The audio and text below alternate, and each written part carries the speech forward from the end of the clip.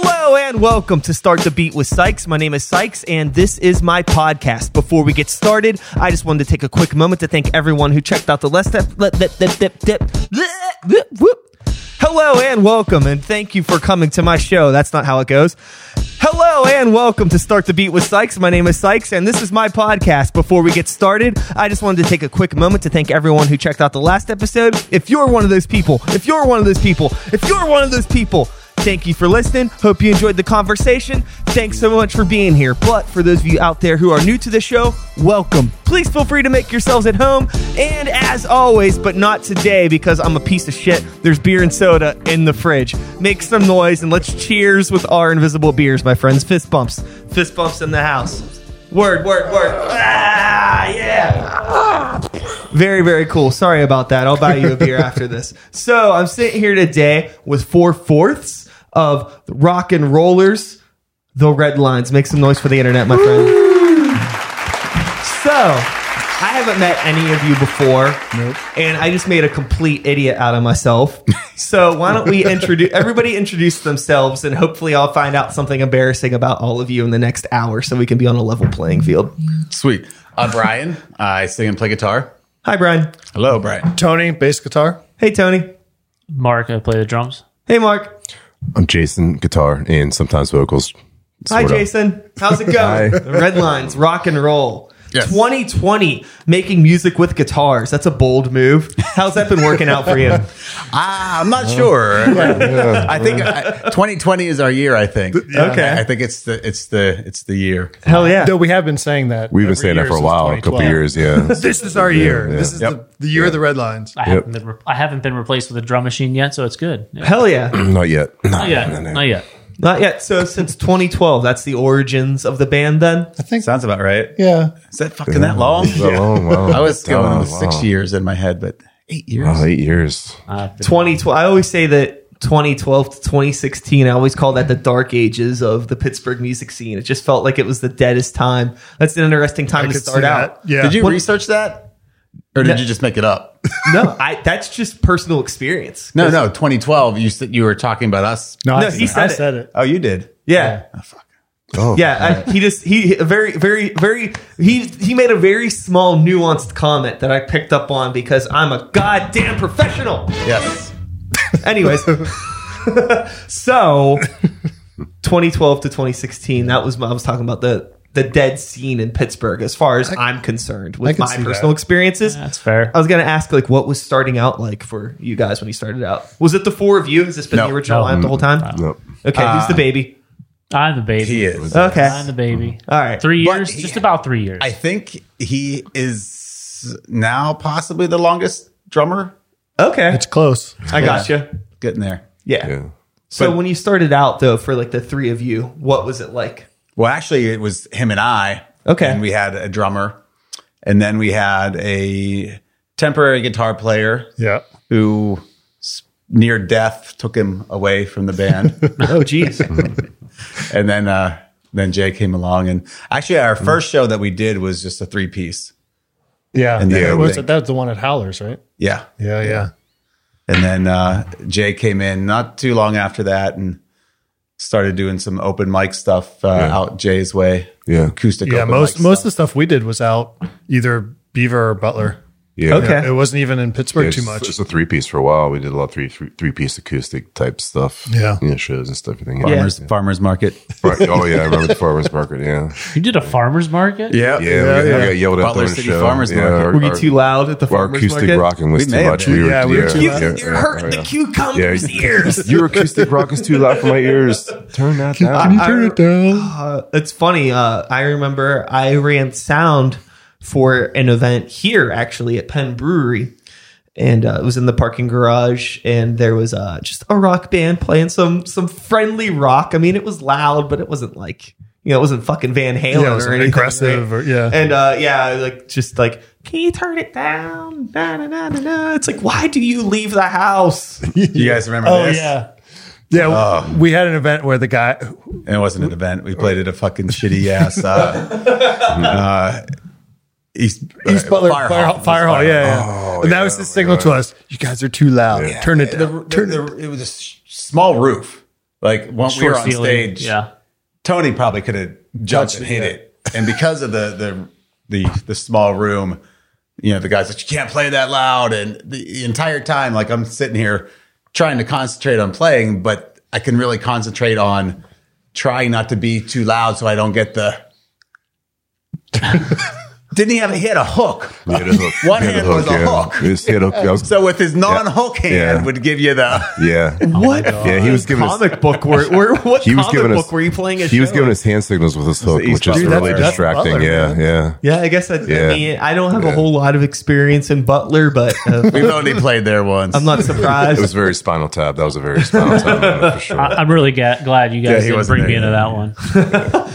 So, I mean, I guess over the years, though, you've broken out of the Butler farmers market circuit. Yes. And We actually had a very successful show at the Butler Lindora Hotel. Oh, the yeah? other day. Yeah, no, seriously though. Oh, okay. That was actually good. Yeah, That was one good. turned out Yeah, well. that was good. Yeah. Nice. So, what's it been like? I guess we talked just very briefly just about the start, but like now, let's talk about the past year of the Red Lines. How's everything been going for you guys?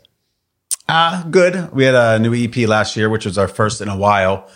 That was, after we got the new drummer, and took us a while to get gears. Get rolling again. Yeah. But last year was good. We were able to get that done, write some more stuff to where we're recording again now. We weren't all that active last year, and I think this year is shaping up to be better. So, like we said before, 2020 is our year. Yeah, well, I find There was there was a lot of studio work in that. I mean, there was me learning new material, trying to get in and like polish off some things to actually go out and play. So, I mean, we focused more on the actual content of what we Yes. had to offer, rather Kind of than more of a just- transition right. period for the past couple of years. Yeah. I find that it could be really difficult as you get. None of us getting any younger, am I right? But as you get older, to just find the time to essentially fuck off with your friends is basically what we're doing at this point. It's just fucking off with our friends, and it's like how often do you guys practice? Pretty much once a week. Once a week, right? Yeah, For 2 hours. Yeah. A whopping 2 hours. It's very similar. It's like I play in a couple bands, and it's very much like once a week, maybe 2 hours of actual practice, and then maybe another hour if we're lucky of just random bullshit. Yeah. Sometimes more, it depends. But we're not allowed to do that. We get we kicked out gotta of the go house. Yeah, pretty much. It's like, all right, 9, you guys got to We're go. getting pushed out. Yeah. It's not as bad anymore, but as the kids get older, on a school night, man, we're out. We're all business. Red Lines. We're all about Yeah. business. We're all business. That's our tagline. Yeah. Mhm. So you have the very it's very relatable, but the whole practicing at the house Yep. with the family and just very walking the tightrope of support and patience with family members. Yeah. However, my son is old enough. My oldest one is old enough now that he has his own band. So some things have eased up. Okay. That's all I'm saying. Yeah. As I'm talking, I'm like, probably should What? just shut the fuck up. What's it like having a kid that's starting to play music and do That's shows cool. and shit? It's I can't cool. imagine. It has to be awesome. Yeah. It's hard though, because as I mentioned before, I just got to kind of know when to shut up and get out of it. And, I definitely try to help as much as I can and offer help and basically try to get them to not step in the same shit puddles that I did when I was younger. Yeah. So they have that. I mean, they're my son's the youngest at 16, the oldest is 19, and they got studio recorded stuff on streaming services now. Where back in the day, that wasn't available. When I was that age, or even 20-some when I was a doing kid. that. Yeah. But I didn't even have a studio recorded CD until this band. So Yeah. So you've been doing music for a good portion of your life, Brian. yeah. My first legit band that wasn't a cover band in high school was when I was 22, 23. Skank and Homer was a punk ska band. He was the roadie. Yep. Road manager. Road manager. Excuse me. Come on. He was promoted. Road manager. I got into the shows for free. That's all that mattered. He was also the drum bitch. Drum bitch, yeah. Yeah, I was gonna Super bitch. I was gonna ask everybody, like, kind of round table. So, Tony, what was like your background in music? How long have you been doing this stuff? I started playing in high school, so that would have been 25 years ago. Never really had a real band until, helping out Skank and Homer, but then I played in Paging Mr. Herman. We were around for a couple of years, like 2001 to 2004. Don't forget that one show that Dreadnought played. Oh, yeah. And then I've been in bands with him for like 15 years, the last 15 years, different incarnations of Skank and Homer, Dreadnought, The Fire Shot, some type of like reggae. Dub stuff. Yeah. Until this came along. So, yeah. Yeah, so you've been doing this a good chunk of time too. And it doesn't show. Like, like I've been playing for so long, I should be much better than I am, but I'm not. Yeah. Not with that attitude. I feel the same way. No arguments here. Not arguments here. Everybody's nodding, yeah. I'm nodding because I agree. I feel the same way. 24 years of playing drums, and I probably should be better than what I am. Yeah. So, but yeah, I think I started when I was. But you're good at what you do. You just kill what you know and fuck all the rest. I stay in the pocket, just do my thing, and then that's it. Four on the floor. I just keep the root notes. We're good. Just let Jason do his thing, and everybody's happy. Let the stars shine. Exactly. Right. Let the stars shine. So, Mark, then you've been playing in bands for a couple decades as well. Yeah, on and off, or just at least playing. I mean, I don't count any of my high school stuff. Bands. That's just getting together with buddies and playing in somebody's basement at that time. Yeah. So you've progressed a lot. What's that? So you've progressed a lot. Yes. I've progressed. Well, yeah. Well, it was somebody else's basement. Because I think we just said like 5 minutes ago. That's pretty much what we're doing right now. Yeah. Well, you went from a basement in Monroeville to a basement in Butler. I mean, like that's we've upgraded. Yeah. There's North. more talent now. Oh, thank you. Yeah. Only because I'm sitting beside him. And that's why I was saying that. Yeah, I know. What about you, Jason? What's your background like? I've been playing in bands for over 20 years. I started on a band called The High Frequencies, and we played around a lot in the late 90s, early 2000s. Put a couple of records out. It was a good time. It was fun. It was great. So, yeah, I don't count anything I did in high school. Unless you count playing the skin flute. So I don't think that counts. But so with the styles of music that you've all played over the years, do you feel like you've had like a wide variety of styles? Like, what kind of music was The High Frequencies? Oh, we were very 60s sounding, very surf, garage rock. Yeah. We did like half instrumentals, half vocals. So it was very much like very, very 60s sounding. So then I was in a cover band for a couple of years, so I would learn different types of music that way. So it's been pretty much all over the place for me. That's cool though. I love being able to like take those experiences that you gain from playing different styles of music and be able to apply that into stuff, especially with like doing you do guitar, right? So with the surf guitar stuff, that's a lot of like that'll get you warmed up. Oh yeah, and it makes you a good musician too, because you really got to be tight. The stuff it sounds simple, but it's actually really, you got to be locked in, and everything has to sound perfect. Especially there's no vocals, so you can't hide behind the vocalist. So that's really, you got to be on. So it makes you better. Yeah. What about you, Mark? Like what's like your palette of music stylings?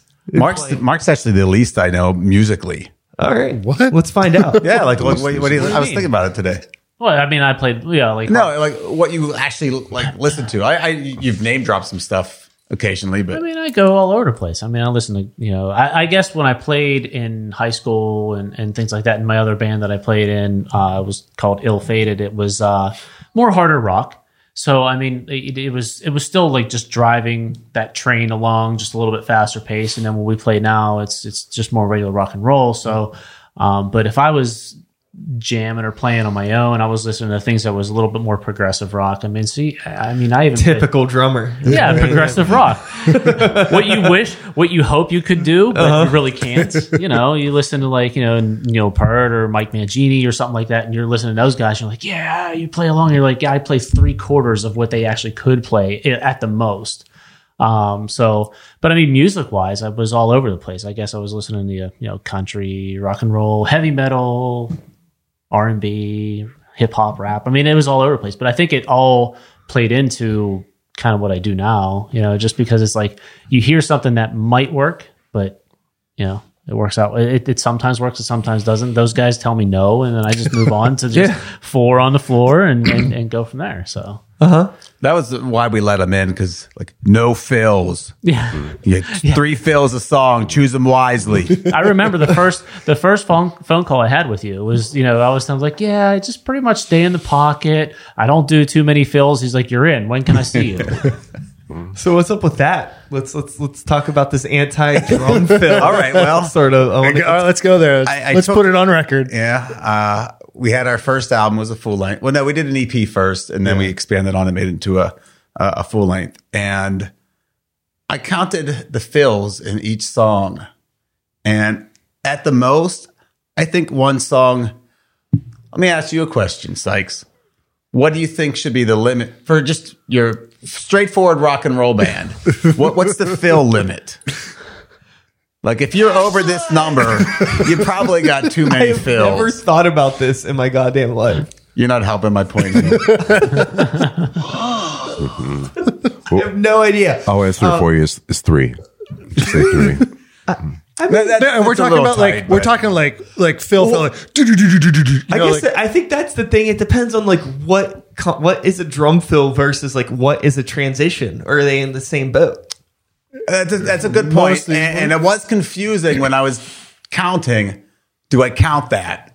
Do I count that? Because like, but I heard myself saying that 20 times in each song. Do I count that? Do I count that? Well, the number's already up to 30. Do I count that? Yeah. It was 42 was the highest. Okay. 42? 42? Fucking high. I don't I think answer to there's everything. probably a thing where obviously, you're doing rock and roll. So there is a pop format to traditional rock and roll where you want to keep things in the pocket, right? And you don't want it to be too flashy on the rhythm section. It's just not part of it. Yeah. And if it is, definitely not with fills. So if it's getting to a point where the beat is constantly getting broken, if the groove's getting broken, exactly. That's what it was. That could be a distraction. Yes. I could see that. I would be rocking out in the song like, But you have to serve the songs. Right? This is a balance that I've had to deal with a lot because I play in a heavy metal band with players that everybody wants to just play. It's fucking metal. That's what you do. Yeah. But dropping the ego and realizing that the song isn't about you and your drum parts. Yep. And it's like I deal with the guitar players a lot that they like if a riff is simple, it's bad. And it's like no, if it's catchy, it's good. Like just because you can't play something doesn't mean that it's like optimal for the song. Right, yeah. Don't shred away. Like, just make something that is a good earworm that's going to work well with the bass and the drums and the vocals. That's going to make a whole song. So sometimes you just have players that can play a bunch of different stuff, and that's cool, but it doesn't mean that you should. Right. I remember when magazines were a thing, and you would always get all your Modern Drummer magazine in the mail or something like that. And I remember opening up to one point, and I saw this article in there, and it basically was just like 2 drummers auditioning, and one was like ripping through a bunch of 30-second notes and stuff like that and going through, and the guy's like, oh, you're amazing. And then the other guy just comes in and plays 4/4, straight beat, and he goes, you're hired. And that's what I was like, all right, that makes sense. Like you can be as amazing as you want, but if you don't understand what you basically need to do to just make the song work, you're not helping anybody. You're just it can be distracting. Right. Yeah. Very, very distracting. I think that I was just talking about this earlier today with I had another episode earlier before you guys came in. We were talking about the difference between like being a good player and being a good songwriter and how they don't necessarily always go hand in hand. Right. Mm-hmm. Yeah. It took me a while to realize that when I'm writing something, guitar riff or just a progression or whatever, that for a while I had the mentality of, all right, that's not interesting enough. That's too simple. Okay, well, I'm not the only one that's going to be playing. There's going to be 3-4 other parts going on, and the combination of all those together needs to make it interesting. My part doesn't have to be the freaking focus and be interesting. It just needs to work with everybody else. Yeah, it's just like, it's like, rosemary by itself, not that interesting of a spice, but man, you put that on some potatoes and you're fucking flying, baby.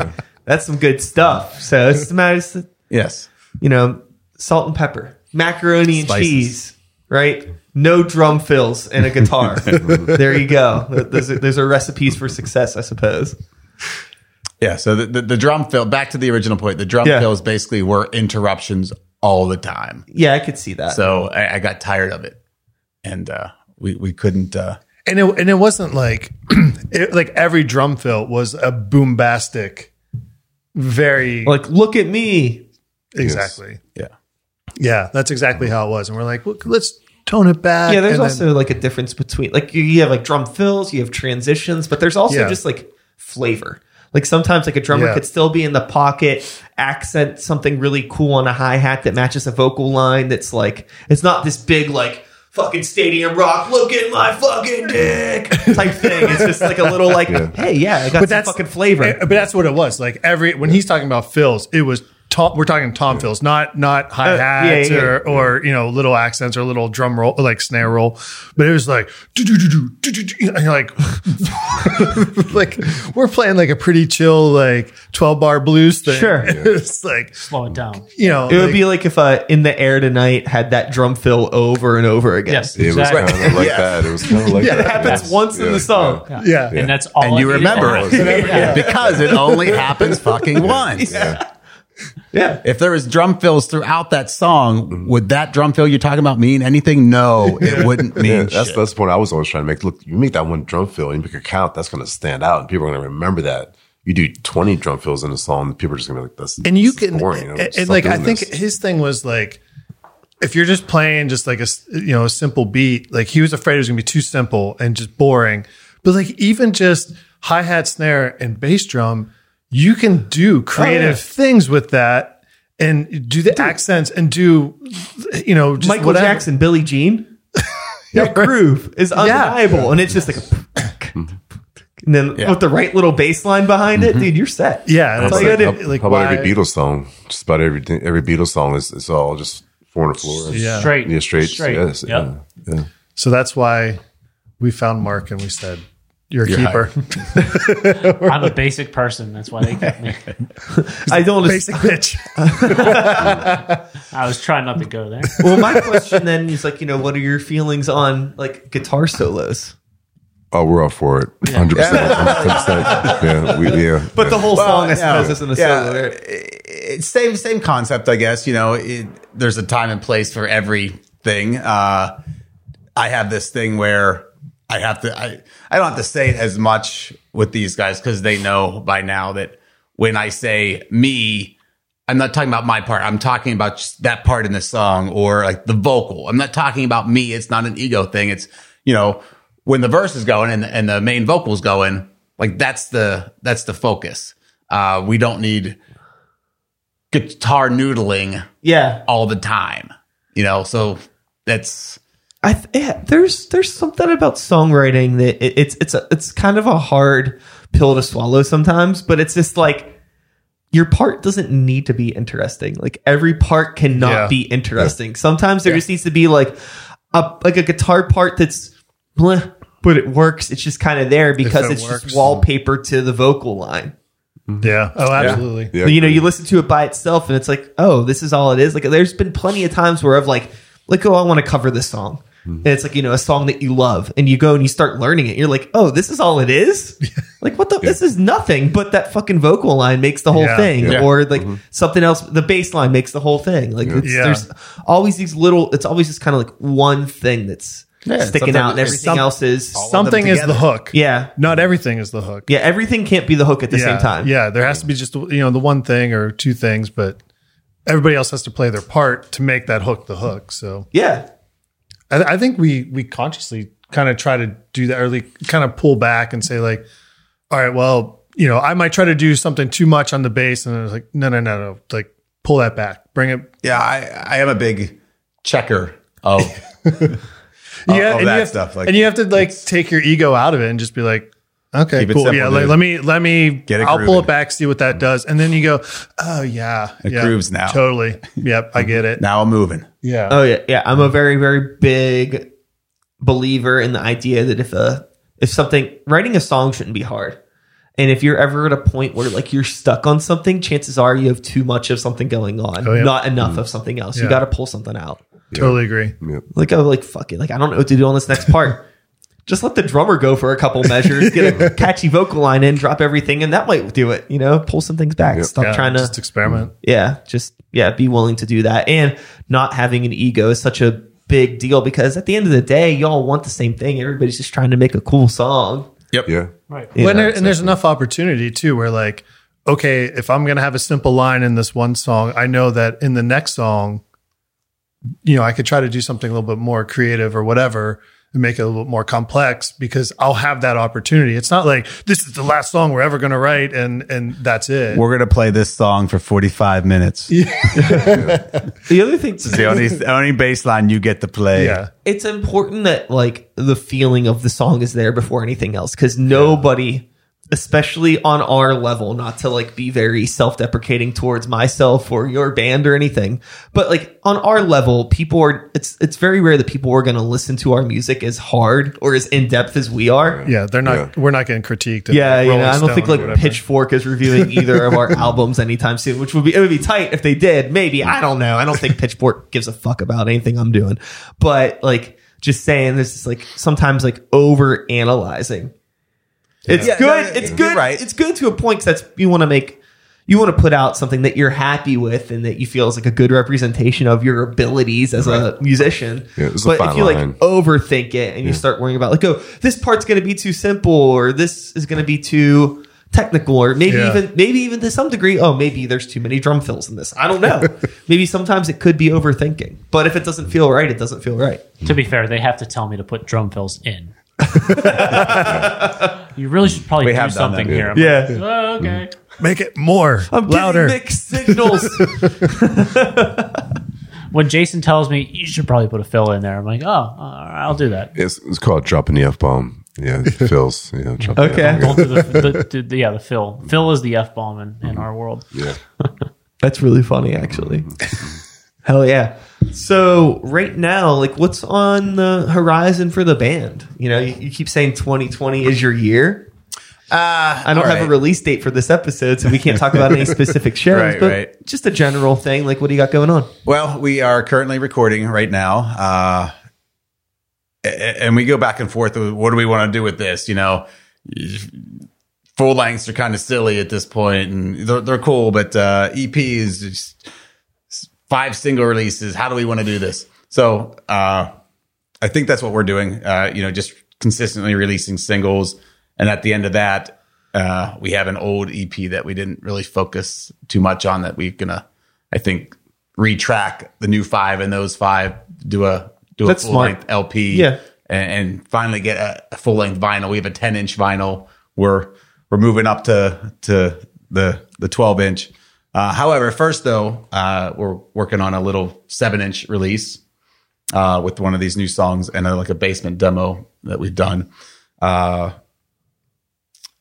In Butler, we mentioned a nice gig that we just had in Butler, and it's kind of a format that I started a little while ago that I've expanded upon now. With we have a local radio station that really pushes local bands in regular rotation. Cool. And we're actually one of those ones that they actually like a lot and play a lot. So we took radio ads out for this last one, and we get the bar to kind of likes that. They gave us some money, like a guarantee, get the door going. Had 3 bands in there. I had pool. I had vendors there. Did a 50-50 raffle that we had we donated, the 50 to the Veterans in Need organization for Butler County. So we made it more of an event. Yeah. So we had sponsors, and that's kind of growing now. So that's something that's going to happen like 3 times a year. I was able to actually pay the bands an amount of money that they're like, oh shit, respectable amount. Yeah, respectable amount of money. Set, you're getting over $300. Yeah, and there's radio ads, which is cool. Getting the town to they want to go out and see music, but like just advertising on or not even advertising, just posting on social media. So a promoter around town just doesn't get a lot of people out. So a promoter actually promoting a show. Yeah. Yes. Yeah. It really kind of grinds my gears when a lot of people talk about there not being money in local music. And like, I guess in a sense, there isn't necessarily money to be like, okay, like cool, like I'm paying off my fucking mortgage and car payment type shit. But there's definitely enough money for a band to be 110% self-sustainable in the local music scene. Yeah. If you do things like booking your own shows, being smart about when you're playing shows and not being afraid to ask for guarantees and just work out deals. Right. You know what I mean? Like whenever we started Grey Walker, well, the band was already, but when we started doing Grey Walker stuff, like really seriously 5 years ago, we all put in like $50 to get shirts made. And that's like the only money anybody ever put into the band. Aside from that, it's all been like any merchandise, recording, releasing stuff, like everything has come from, you know, touring, playing shows, getting guarantees. And like the band itself has just been completely self-sustained. And it's not hard. We don't even play that much. And like, it's completely possible to do just because it's just like, well, you know, we book a lot of our own things and we are just smart about the offers that we take. You can, like a band, like people, that's a different story, but a band can make money and be self-sustainable if they're just smart. Yeah. But I think you're right. You have to be selective about what shows you play. I think there's a lot of bands that are willing to take the free shows. They're willing to take the pay to play shows. Yeah. I mean, we do that too. But it's like, but you have to be selective. Yeah, you have to be selective. I mean, like we do free shows too, but you can't just take any free show that comes along. It has to make sense. Like, is it for a charity or something that you believe in, or is it for, you know, something where you know that it's going to be a big audience for you or whatever? Yeah. But like a lot of younger bands, they'll start and they're like, we'll take anything that anybody throws our way, and now that's why we have a lot of promoters that are like, you have to sell 50 tickets or else you can't play the show. And it's like, how did we get stuck in this trap? How do we get stuck in this trap if we have to sell the 50 tickets? Like you're the promoter. You sell the tickets. I'll provide the music, you know, but like there's a lot of bands that don't want to work. Yeah. And that it's funny because like there's a double-edged sword to it, because I think with the ticket situation, I think it for younger bands, not necessarily young in age, but just like people that are new to doing this shit. Yeah. I think that it could be a great way to like learn the responsibilities of the business side of being in a band. Like, oh shit, we've agreed to sell X number of tickets. We got to get off our ass and we got to fucking, you know, message our friends, some family people, maybe post some stuff on the internet and like, you know, get these tickets sold. It teaches you how to, it kind of kicks you in the ass a little bit. Yeah. But the unfortunate thing is you'll get a lot of bands that are younger bands that will agree to sell the tickets and they'll just buy them themselves because they don't want to promote, but they want to, they're a new band. They want the show. They don't want to promote. They don't have any fans, but they want to play with a band whose t-shirt they've seen on sale at Hot Topic. So they agree to fucking do this, right? And then they get burned because they realize that they just spent $300 on tickets to play to nobody because they just bought the tickets. And then they give the scene shit because they're the ones doing it. It's like nobody's holding you down by your throat saying, buy these. You don't have to play that show. Yeah. But you get a lot of bands that agree to do these things that they're not ready to do. And then they simultaneously complain about it. Yeah. It's really, really silly. Yeah. Yeah. It's a thing that we struggle with. I mean, like we've been offered good shows and we're like, oh yeah, you know, I guess we're gonna have to sell tickets, but can we? Do we think that we could sell enough tickets? Oh, yeah. Like, who wants to come to see the Red Lines for $20? Yeah. On a Thursday. Yeah. And it's like you have to be selective of what, you know, which ones it is. But it's also frustrating on the other side when you're like, wait, you know, I haven't seen any ads. I haven't heard any ads on the radio for this show. I haven't seen any promotion whatsoever. And it's like, I'm doing all the work. Yeah.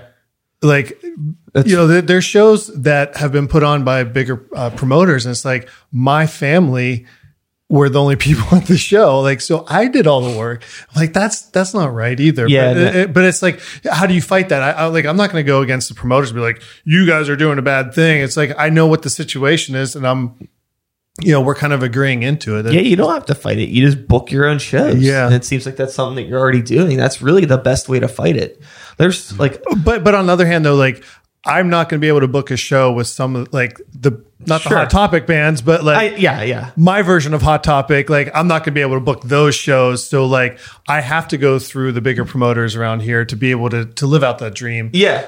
Well, it's like one of the things like we use it as almost like a gateway into being able to do it, right? So you suck it up and you kind of deal with like the one or two that you have to put up with to promote your own thing, even though they have resources to do it. But then at the end of it, you know, if you do a good job, they're typically like, hey, you know. Yeah, I was going to say, to their credit, they will ask you or be a little bit more proactive towards you instead of like just the call out for like, does anybody want to open for this band? Oh, yeah. They'll be like, hey, this band's coming in. You guys seem like you'd fit. You want to play? Yeah, you could build You good need to build that, relationships yeah. with promoters, and like there's been several circumstances. But getting that foot into But again, the doors. you have to work to get there. You just have to don't go in over your head. I think that That's there's a really good point. A band that's coming in that's like, okay, it might be $20 on a Thursday, but I know goddamn well all my friends are going to this show anyways, Right. And we could sell 50 tickets to this, no problem. Yeah. And then you just do it. There's one problem though with that I've also seen. It's like, okay,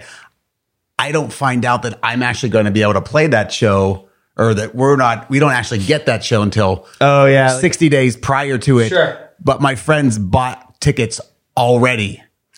Yeah. So now I've lost the chance to sell to 10 or 15 people because they bought their tickets right away because they love that band. There's been situations that I've been in where stuff like that has happened, and I've just straight up been with the promoter. I'm like, look, like, you know, this show is X amount of days away, and like the tickets have been on sale for 3 months already, and you want me to sell? It's like, I can't do this. I can play this show if you cut it down to 25.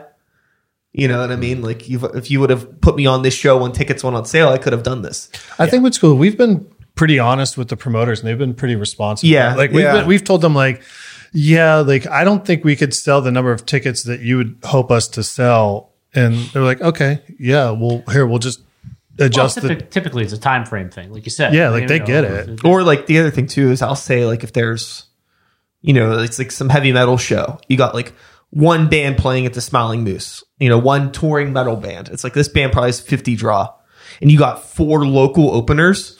We all have the same fucking 50 fans, and you want us all to sell 50 tickets. I'm like, you're out of your mind. It's like you either got to cut bands off this bill if you want us to sell that many tickets, or you're dropping our minimum down, or it's impossible. Right. Yeah. There's no fucking way to do it. It's an odd situation. And what I'm curious about it, I've never got to experience going to another city. I wonder if other cities operate the same way. From what I've heard, like it seems like Pittsburgh might be kind of like a unique way with how the promoters handle, like you have to sell the 50 tickets in order to get opening spots. But I don't think it's incredibly unique. I think that the one thing here is that I think that in some bigger cities, I would imagine there's a little bit more of a disconnect. Whereas like, since Pittsburgh's kind of a smaller city for a lot of bigger touring bands, they may actually have local openers where other cities may not even need to do it just because it's a bigger draw to begin with. You know what I mean? Like we're kind of like a bit of a flyover state in some aspects when it comes to touring bands. So, I mean, a band that may draw 100 people here and may want 2 local openers to get another 100 people in the door, they may draw 500 people in Manhattan easy. Right, and they, you know, by themselves, they don't even need an opener. Yeah, so it's just part of our market. Yeah. But I do think that, you know, I don't think that any of the promoters in Pittsburgh are smart enough to have pioneered this tactic. So it definitely came from somewhere else. I can guarantee you that. Yeah. No, I do like some of the promoters, they offer a thing where it's like, all right, we want you to sell 20 tickets. And if you sell over 20, we'll give you an extra dollar per ticket or whatever. I always try to work stuff out like that with the promoters. Because it's like, it's one of those things where it's not even so much an ego thing. It's just kind of like you're asking us to play, and we are going to bring people to the show. Right. But like, you know, we don't, if it's not worth it for us, we're not going to play. And as long as it's not pay to play, as long as it's not like, you have to sell 20 tickets or you're done. I think a lot of people get those two things mixed up too. Oh, yeah. I think that just like selling, you're being asked to sell tickets for a show. That's not pay to play. It's not pay to That's play. not pay to play. It's just like there's, how many dozens of bands that want to open up for like the Dead Milkmen or, Bad Religion or what, as if they had local openers. But you know what I mean? Like there's so many bands that want to open up for those. Yeah. And it's like you think that like just because like it's like there needs to be, I think it shows some sort of being willing to take the responsibility and put in the work. I think that's something that the promoter has to do. Oh yeah. And if, the promoter's not the boss, there's like a TM that's going to be like, okay, who's this local band? They've agreed they've agreed to sell this many tickets. They have this presence on social media and like they're they want to know all that Yeah, stuff. we get approved all like I don't know how many times we've opened up for different bands and they're like, yeah, well, we have to send it off to the talent manager and they'll figure out who if you can open up or not. It's not just a decision of the promoter. Yeah. So yeah, it's definitely an interesting It makes situation. It makes a lot more sense, I think, once you've stepped into the shoes of actually being a promoter and setting up an event and understanding like how much work goes into it. And sometimes that's the thing is like you're doing this one time for your band, like 3 times a year, like we had mentioned we might do. Think about the promoter that maybe has 3 or 4 shows a night at different venues that they're doing 4 or 5 nights a week. So like sometimes it could feel like your show doesn't matter or they're not promoting it. And it's just like every single promoter that I know that works for like a bigger company, they're all in way over their heads. They're handling dozens of shows with dozens of TMs and bookers and their emails all over the place and local it's a nightmare. It's so complicated. But again, it's just like, fuck. It's like, I wish there was some way to like wrangle that in, but like make it more sustainable. you're just like stepping into a hurricane when you step into that world. Yeah, for sure. It's like how much can you really expect? Yeah, I don't know. Like it's like, are we looking to try to change the situation or we're just trying to fit in? Like I don't want to be like it's like some big rebel and start a revolution. It's like I just want to play some shows, man. Yeah, no. Like, in front of people. Yeah, in front of people. That helps. The bar. And I think creating opportunities for yourselves, like setting up the shows, is one fantastic thing to do. And then if you have an opportunity where it's a ticketed gig opening up for a national band and it makes sense, do it. Yeah. And then if you get a chance to get out of town and play some shows, do that. Don't overthink it. Just play what you can. That's about it, really. That's all you can really do. Yeah. Because there's a lot of bands and none of us are all that special. No. It's just a matter of just playing and making sure you're all having a good time while you're doing it too. That's probably the most important thing. Because at this point, I doubt anybody at this table still like needs to be doing this. No. Psychologically, maybe. Yeah, sure. Yeah, emotionally. I think I personally have in me, like if I don't know if I could turn it off. Yeah. No, I agree. And if I had to, how much fucking torture would it be? Yeah. But Internally. still, it's like, but how much different would it be? Like sometimes I've thought about like, how much different for me would it be if I was playing 100 shows a year versus 10 versus 5, just getting together with everybody every other week instead of every week. Yeah. You know what I mean? Like, would it feel that much different? I don't know. I just have this like obsessive need to just keep doing it. And it's also, I've been doing it for so long. I don't know. You don't know different. I don't know what else I would do. Right.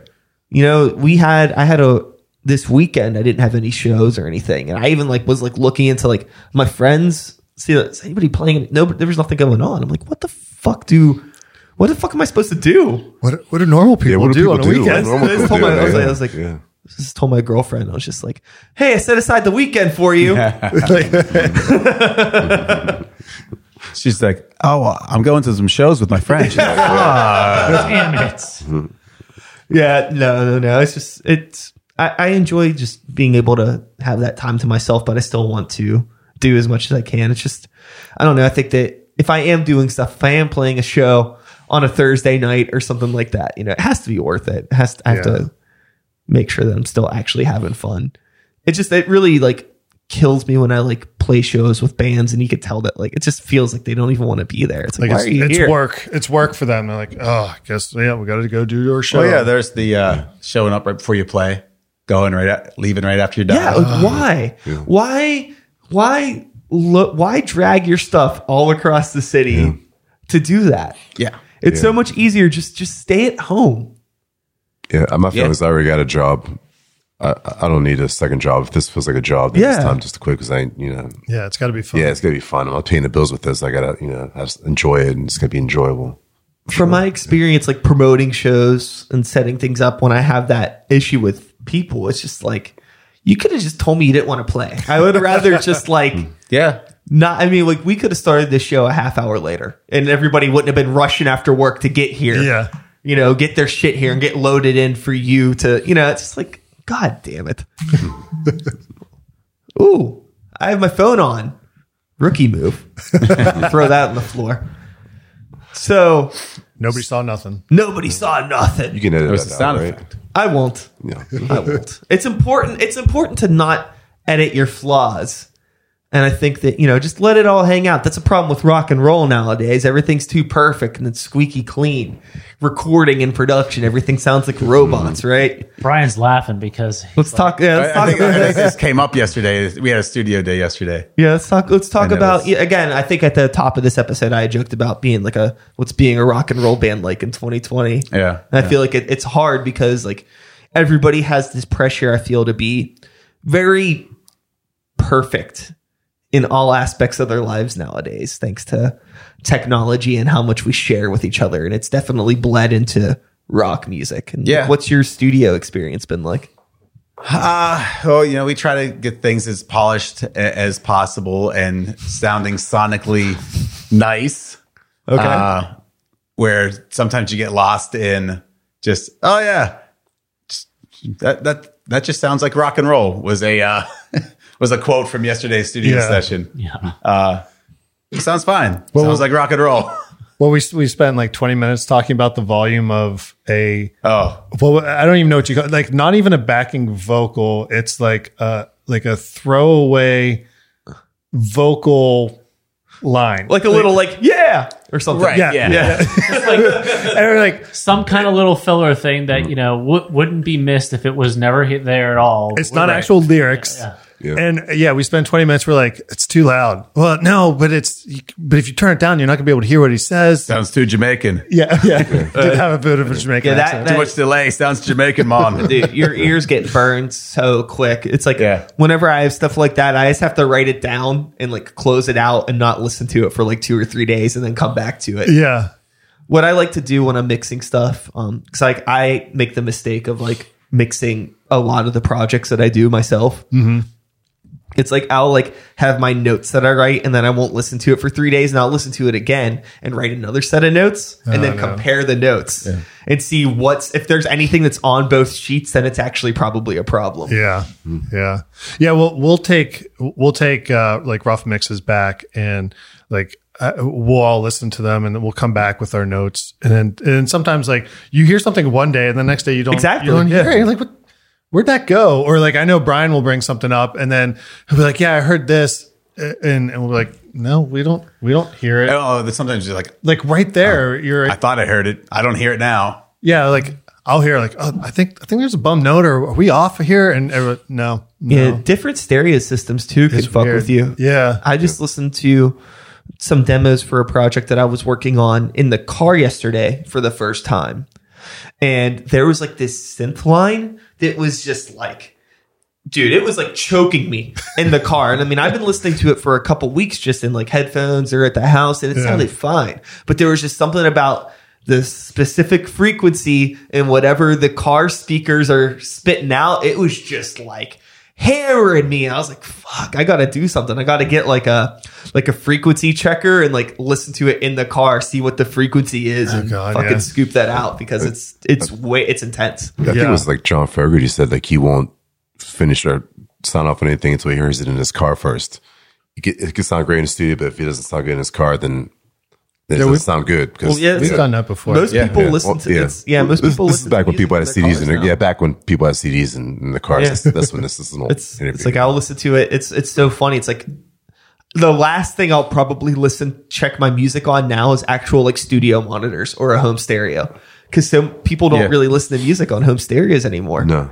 It's like, I was like, what does this sound like coming through my phone speaker? What does it sound like in headphones? What does it sound like in the car? Yeah. Both the studios we've gone to, they have special speakers set up there. They could switch it from the studio speakers to special speakers that kind of simulate, either a car or home speaker setup, Yeah. and you're like, okay, that's what it'll sound like. Or someone that doesn't know how to actually EQ it, so like it's just all flat. Yeah. You know, you're like, all right, well, what does it sound like? Totally flat, What's it no sound- yeah. actual EQ. So it's, you know, it's What's it sound like? It sounds like these guys. It doesn't sound like us. right. That's so funny. Where'd the bass go? Yeah, but yeah, I mean, I forget what we were talking about, but yeah, Just like modern production and rock and roll these days. yeah. I mean, the studio. I mean, we do try to make it polished. I think like that is one thing. Like, I don't want to. Personally, I don't want us to sound like have anything out there that's like, Oh yeah, you want to sound good. oh, like you could have cleaned that up. I like recordings when I listen to it. It's like, okay, I feel like I'm in a room listening to some guys recording stuff in like Yeah. a really clean studio. But there's been albums that I've heard where it's like I feel like I'm listening to a bunch of people sitting around a computer. Like I'm not actually I'm listening to a mixing board. I'm not listening to people playing music because it's so like Yeah, it's and so I know squeaky. pretty much every song we've left in something where, you know, one of us, and usually it's me. I'm like, oh, what about that? Can we fix that? And people, no, just leave it. It's fine. I like using the studio as a chance to make the song what you really would like it to be if you had all the people interested in your music live that you could. Yeah. So that's what I like doing, you know, adding The layers and all that Exactly, stuff. It's so yeah. fun, yeah. Yeah, it's rare. And a lot of times, like, songs take on new life in the studio, and then you get back to your practice space and you try to do what you can to replicate what you did in the studio. Yeah. And that's always I'll be fun. honest, I'll admit to that because there's like times where, you know, when we played like the when I was first coming through and learning some of these new songs that we were doing, you know, I'm like, where the hell is Brian coming from when it comes to this stuff? Like, why does he want it this way? And then I remember coming back from, you know, the studio one time and listening to what we got back and all the stuff that was added to it. I'm like, oh, I get it now. Now the song makes sense. Like there's a couple times I think on some of the ones that we were doing, like I'm trying to think which one was it. Probably Magic. Like I'm like, where's this going? I don't understand it. And then after we got in the studio, added all the bits and pieces to it that you had in your head that we couldn't do in the actual basement. Then it made sense. Yeah, after a while, after we started playing together and recording it, it's like, okay, well, now we realize we got to start thinking of when we're writing these songs, are we writing for recording? Are we writing for live? Well, we actually kind of got to think of it in terms of both. Yeah. So when we're playing these parts, it's like, okay, well, keep in mind when we record it, we're going to have an acoustic guitar backing in there. We're going to have a third guitar playing this lick or whatever. So how we have to decide what are we going to do live and what's going to be a studio thing. So it's when you're writing these new songs now, that's kind of what I'm thinking. It's fun, and like doing that kind of stuff, it gives people a reason to actually check out the studio stuff. Yeah. You get I think it's, I don't like to go see bands live and hear the exact same thing I could hear at my house. Sure. So I kind of try to think of it that way. You know, I want the live red lines to be different than the recorded red lines. And honestly, when you go out to, I will sometimes think, all right, I'm listening to this song and I hear these things. Now, when I get to the show tonight and I see this band that I have tickets for, I want to specifically listen and see if I hear, and I forget all about that shit because it's live and you're just enjoying what's there now. And you don't even think, oh, it's live and they're not, I don't hear this part. It doesn't matter, you know, as long as you're there having a good time and you're enjoying what you're listening to. Yeah, that's like you need to take that feeling that you get in that way that you're observing the music in the moment and how like you're not paying attention to every single nuance. You're just getting the broad picture and apply that to your music as you're writing it and not nitpick so much detail sometimes because when people are engaging with it, they're not engaging with all the nuance. It's just like, you know, the surface level sometimes of that stuff. So as we're rounding the corners here, we're almost at our hour. But before we pull the plug on this whole thing, you got to let people know where they can find you on TikTok and Snapchat. Oh, we didn't have the TikTok conversation. We didn't. Oh, yeah. Let's have it now.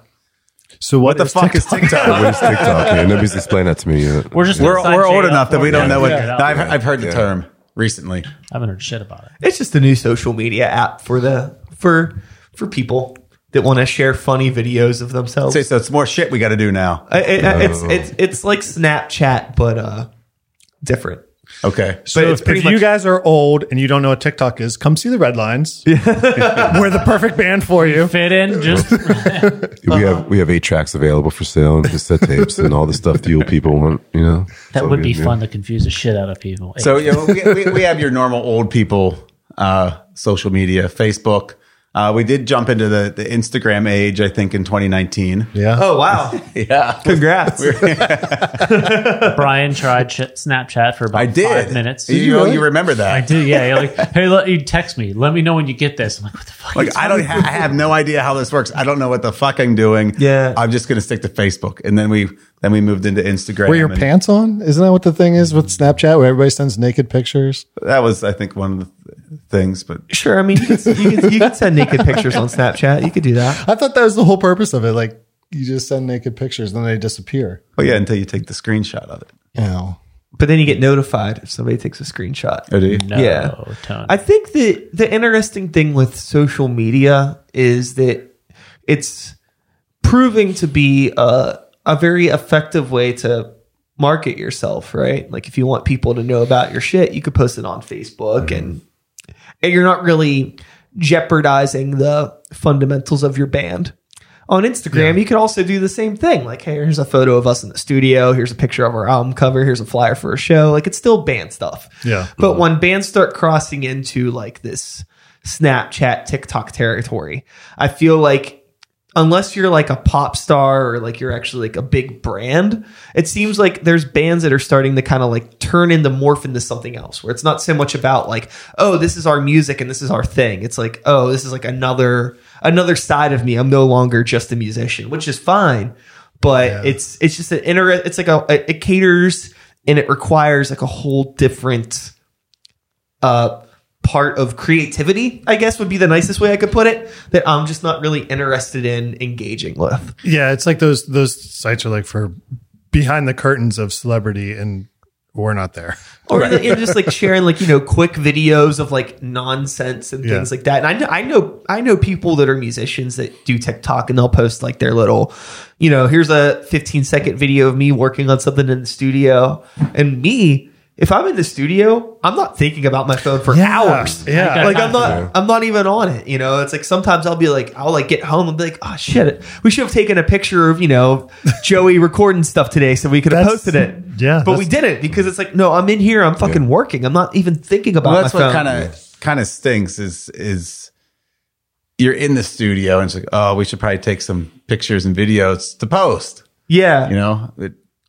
Get the fuck out of here. We're trying not to make noise so it doesn't bleed over to the track. And I'm trying to work on this part. Yeah. Stop getting a camera on my face. I'm trying to do this. You're trying to create. You're trying to create art. Yeah. Here's a camera in your face to distract you from your creativity. Camera in my face. Yeah, I worry sometimes. I think that some people have let the social media get to them to a point where they feel like they're being pressured to feel that they have to post stuff, which I mean, for sure. We're kind of like I feel that pressure. But like as somebody on the opposite end of it too, like watching my friends that do this stuff, it just starts to look kind of desperate. Like I have like a buddy of mine is just like, I've seen people that will do like the post 100 comments on this and I'll release my new song. Just release the fucking song, you dork. We tried that. And then like there'll be people that do like never got released. No, it's something like, if we get to 200 likes, we're going to put a live video of a song or something like that. And like anybody gave a shit. And then we forgot to post the video. And if the video's good, it'll get 200 likes. If it's not good, then you don't deserve it. Yeah. Or like you'll have like people that do like gonna post my album cover next week, and then they post it like, here's the album cover, and then here's the just post this. Skip. Don't tell me what you're gonna do. Well, I think just do it. Get on with it. It works for somebody like Taylor Swift, who has billions of people around the world that love her and are following every second of her life. But when you're a band from Pittsburgh that has, I don't know, a couple hundred people that might be interested in you on whatever, like nobody cares. So like. Those are your parents anyway. Yeah. They're family and friends. To be fair, I don't even think my parents like my Facebook. No, I think that it's just very much just do stuff. By all means, do stuff. Don't stop creating, but don't like overshare. Yeah. Because then like it's almost like crying wolf to some degree. Because like once people are going to get sick of seeing you posting stuff. But it could totally backfire. It makes you look worse than, if it doesn't work out. If you try to do these silly games and it doesn't work out, then you look goofy. You look pathetic. Yeah. Plus, it's a lot of energy wasted that you could be using on other things. That's the big thing is energy and time for me. It's just like why keep. We've tried too many of those games. I can't even explain. Well, that's like what you said. I mean, if you're in the studio and you're not even thinking about your phone because you're actually putting effort into what you want to do, and it's like, well, if you're taking that little bit out of what you're focused on to say, oh, I better post something. about this. There's part of me when like I see like I don't use TikTok personally, but I know that there's a lot of people that I follow that use TikTok, but like will repost their TikTok or Snapchat content on Instagram or Facebook, where you can like cross-platform share stuff. And like, so I'll see TikTok videos of like somebody in the studio working on stuff. And the first thing that I see when I see that video is like, I guess you're not working that hard. Yeah. That's like immediately in my head. It's just like, are you working on stuff or are you just fucking around on your phone? Yeah. I mean, to be fair to them, they probably are working on stuff, Right. They could be posting that during their lunch break for all I know. Well, I try not to be judgmental, but it's just how it comes off to me. I get a lot of my greatest works done on the crapper. Yeah. Solved a lot of problems there. Yep. A lot of deep thinking going on. Yep. So, hey, before I forget, though, I will mention that one of the things that we've started, I've started is a bi-weekly Spotify playlist. Oh, cool. To highlight Pittsburgh area bands. Yeah. So that's something to check out. It's called The Red Lines Present Killer Pittsburgh Jams.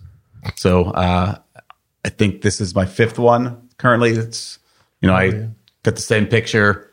Everyone, just trying to build followers so everyone can just repeatedly listen. Every 2 weeks, there's a new 10 songs, just Pittsburgh area bands. Killer shit. We have a great scene. Hell yeah. A lot of different styles, and I try to make a nice flowing playlist that I think I'm usually successful. Every once in a while, it's like, fuck it, I'm running out of time. I got to get this done. And, but every 2 weeks, 10 songs, not long, 45 minutes at most, for people to check out and listen to some new bands and hopefully go out and see them. Hell yeah. So, and if we get 50 subscribers, we'll release a special live song on that. Yeah, the next playlist will have 11 songs. Yeah. Ooh. Hell yeah. Change the picture.